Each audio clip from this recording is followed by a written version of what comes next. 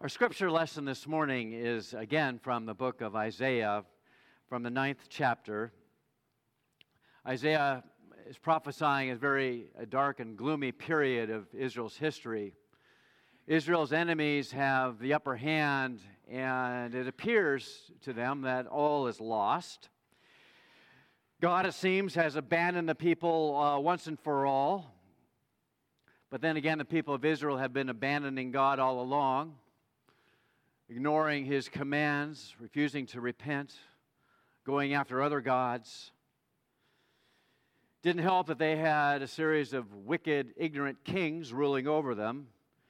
And so all seemed very dark and hopeless indeed. But Israel, although Israel may have turned its back on God, God did not turn His back on Israel. God was about to do something amazing, to rescue His people and to set the world aright. To those living in a dark land, a light is shining. For to us a child is born, to us a son is given, and the government will be on His shoulders, and He will be called Wonderful Counselor, Mighty God, Everlasting Father, Prince of Peace. We are exploring the meaning of these four names in succession during Advent, and we began last week with the name Wonderful Counselor. We said Jesus was and is a wonder of a counselor because His perfect wisdom guides our steps and leads us in paths of righteousness. Without His guidance in life, we would be hopelessly confused and lost in this world. The name Wonderful Counselor is a guiding name. This morning we take up a powerful name. This child, whom we know to be Jesus, is none other than Mighty God. In Hebrew, the name is El Gibor. El is the singular form for God. We have Elohim, gods, God, El, God.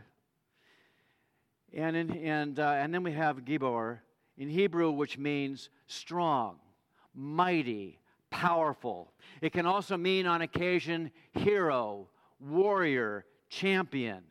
The word Gibor describes heroes like Nimrod, who was a mighty hunter before the Lord in the book of Genesis, and the mighty warriors of King David in the book of Samuel. It's a word depicting bravery, courage, action. Mighty God is a powerful name. The birth of a child who is mighty God is incredibly good news for those who are feeling weak and powerless, demoralized, and defeated in life. But you have to wonder. In fact, I was wondering as I was thinking about this message, it seems so strange and out of place that the one who is called Mighty God should come into the world as a weak, helpless child. He did not come, after all, as a conquering hero or warrior, as His name would indicate, and as we would expect. But He came as a baby in a manger. The carol, What Child Is This?, captures our perplexity. Why lies He in such mean estate, where ox and ass are feeding? Max Lucado, who is a well-known Christian writer, remarks, He came not as a flash of light or as an unapproachable conqueror, but as one whose first cries were heard by a peasant girl and a sleepy carpenter. The hands that first held Him were unmanicured, calloused, and dirty. No silk, no ivory, no party, no hoopla. Oh, but what power was in that little child. We cannot fully comprehend it. Think about it. It blows your mind every year. It's like pondering infinity. God in a manger. The one who created the sun, the moon, set the stars in their courses, was found in a rude stable among some barnyard animals. The one who created all things entered his creation as a helpless babe. A baby, yes. But that little one possessed far more power than King Herod or Caesar Augustus or all the kings that have ever ruled. He's able to turn darkness into light. He's able and shall overcome evil with good. He shall conquer sin and death, and all God's people shall have a share in his victory, and he will do it his way according to his timetable. But the mighty God, the God of hosts, is with us. And this news should fill us with joy and confidence as we fight life's battles. We do indeed have a champion who goes before us. And as the Apostle Paul says, if God is for us, then who can be against us? The good news is that Jesus is mighty God. All is not lost after all. He has not abandoned us. Jesus is the mighty God and therefore more powerful than anyone can imagine. And yet, to be honest, this news doesn't always register. In our darkest moments, we often give in to cynicism and despair, and we become timid in our discipleship. We may look around and we may see precious little evidence that mighty God is at work. Like despairing Israel of old, it may seem that at times God has abandoned the world and has abandoned you and me. There's a major typo once appeared in the printed program of a very important performance of Handel's Messiah. The words were in the bulletin, and so a line that was supposed to read, "The Lord God omnipotent reigneth," read instead, "The Lord God omnipotent resigneth." Apparently it was a mistake. But maybe it was the work of a cynical printer who was convinced that God had given up on the world. You and I can feel that way sometimes, can't we? When our lives get very dark. I know a lot of you have been through some very dark times recently. And we wonder, well, okay, where did this mighty God go? I mean, is this mighty God not so mighty? Is God powerless to do anything about this world? So I imagine that at times you and I are not unlike John the Baptist in disillusionment. The Gospel of Matthew, chapter 11, mentions John's perplexity and his disappointment at the Messiah's seeming inaction. So Matthew writes, "When John, who was in prison, heard about the deeds of the Messiah, he sent his disciples to ask him, 'Are you the one who is to come, or should we expect someone else?'" Because you see, just weeks before he baptized Jesus, in fact, at the time of his baptism, Jesus pointed to him as the one, the strap of whose sandals he was not worthy to untie.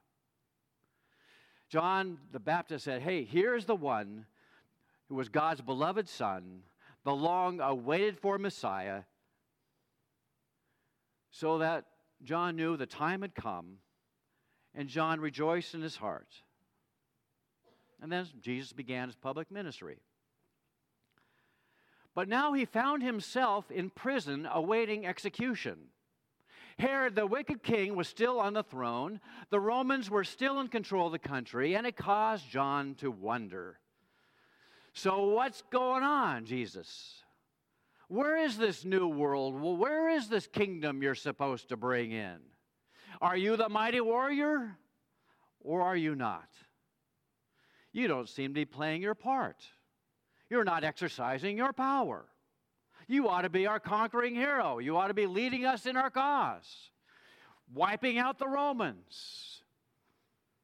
And yet here you are. You're going out all the time, and you're having you're having parties, and you're laughing all the time, and you preach these sermons about love, and yet nothing seems to have changed. And John says, well, and why do I find myself in jail? Is this the thanks I get? Are you really the one, Jesus, or would we better look for another? And again, maybe you have feelings like that. I know that I do. Whether we're looking at the state of the world or looking at the circumstances of our own lives, we wonder if, man, there really is a God who cares about us and who has power to save us. If you, Lord, are mighty God, then why does nothing seem to change? Why do the same old troubles and problems plague me? Why do I see so little evidence of your power? Indeed, if Jesus is the Messiah, the mighty God himself, why hasn't he fully transformed the world and our lives? If Christ is the Redeemer, then why is everything seemingly so unredeemed? And you know what? It's an honest question. It's a fair question. We ask it in our humanness. Clearly, the Lord is not finished with us yet. And as I say, God has his own way of working according to his own timetable, and his ways are not our ways. But is there really no evidence of Jesus' mighty power at work in the world? You and I need to look around us and be a little bit more observant. In moments of disillusionment and despair, we need to open our eyes, because the signs of his mighty activity are all around us. And to John, Jesus said, go back and report to John what you hear and see. The blind receive sight, the lame walk, those who have leprosy are cleansed, the deaf hear, the dead are raised, and the good news is proclaimed to the poor. John, open your eyes. And you and I tend to focus on all that's wrong in the world and our own lives, and we dwell on all the things that are broken. But instead of looking always at the glass half empty, we need to see it as half full, actually more than half full. Because look at what Jesus Christ is doing in the world. Look at the changes he has wrought, the things he has fixed, the good that has come. This world is a better place because of the advent, because of his advent, because of his coming. It's not as if he hasn't been doing anything. Think of the lives that have been changed. Has the Lord not done anything for us? Are we not different people because of him? He gives sight to the blind.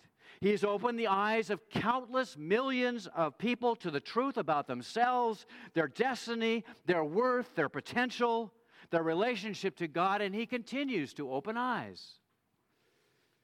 He has healed the lame, not just the physically disabled, but those who have been disabled by life.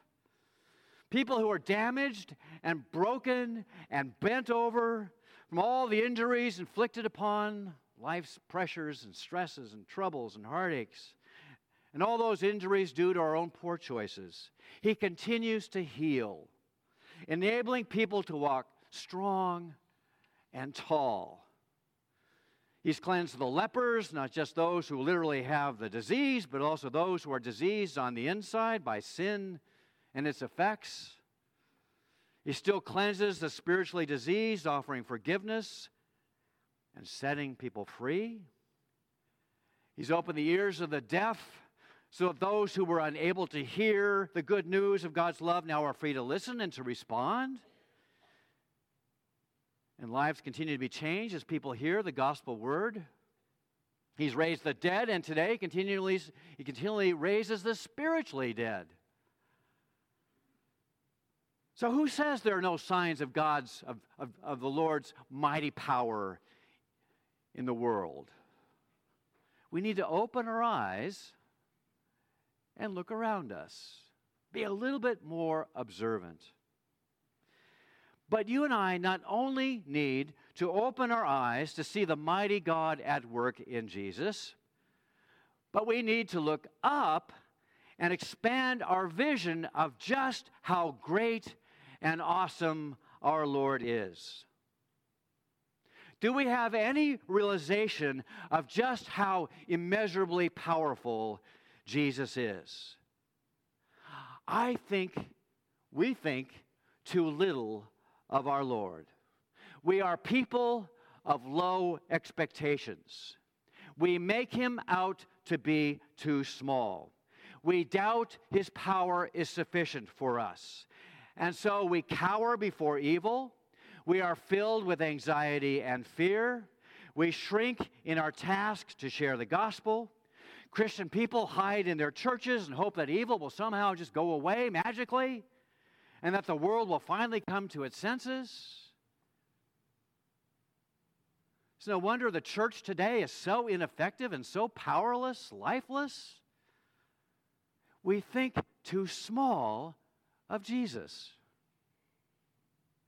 Now, I heard a speaker just the other day that says the reason why we followers of Jesus are so easily discouraged is that we suffer from a disease. It's called little Jesus syndrome. Little Jesus syndrome.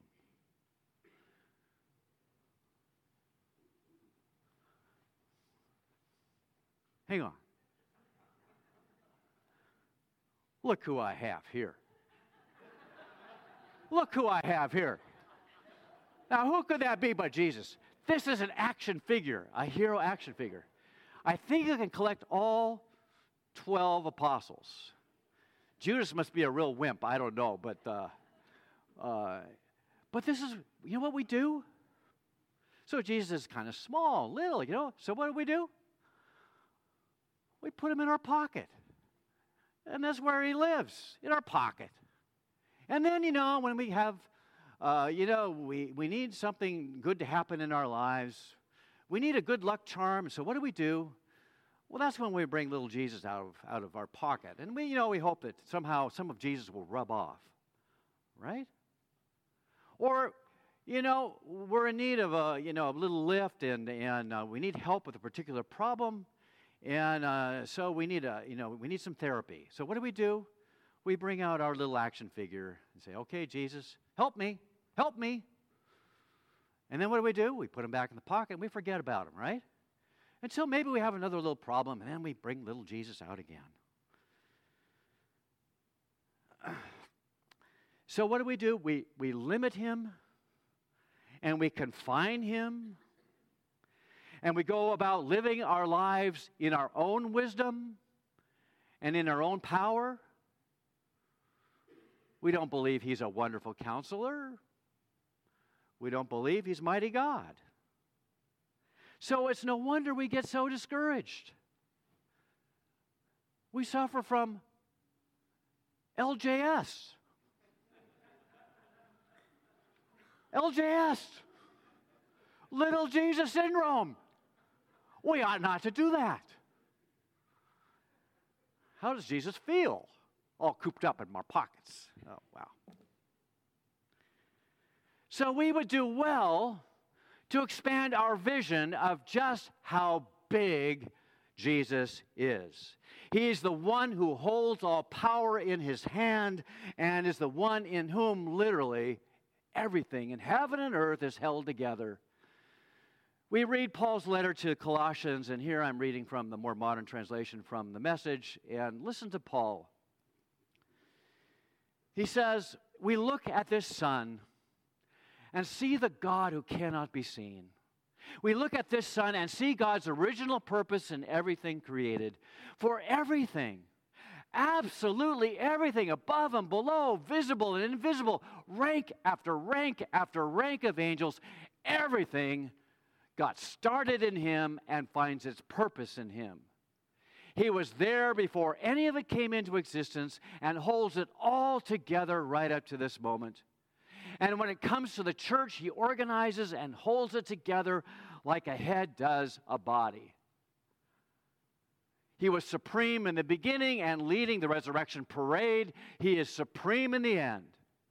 From beginning to end, He's there, towering far above everything, everyone. So spacious is He, so roomy that everything of God finds its proper place in Him without crowding. Not only that, but all the broken and dislocated pieces of the universe, people and things, animals and atoms, get properly fixed and fit together in vibrant harmonies, all because of His death, His blood that poured down from the cross. This is a picture of Jesus as mighty God. How awesome is His power. We don't have a clue how immense that power is. He even, He even holds the universe together. He's holding right now the atoms of our body together.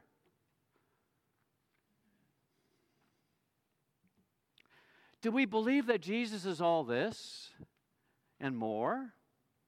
Do we really believe that He holds all power in His hand and that He can change our lives and He can change the world around us?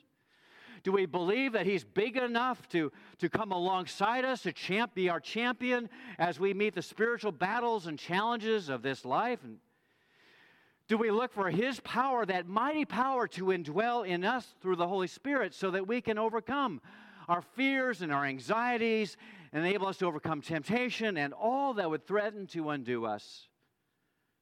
Do we believe that He will enable us to do far more abundantly than all that we would have thought of or asked? Do we believe that He is the sovereign Lord and that He will work His purposes out in your life and mine? Do we know that the whole world, indeed the whole universe, is in His hands? How big is your Jesus? How big is your faith? Amen.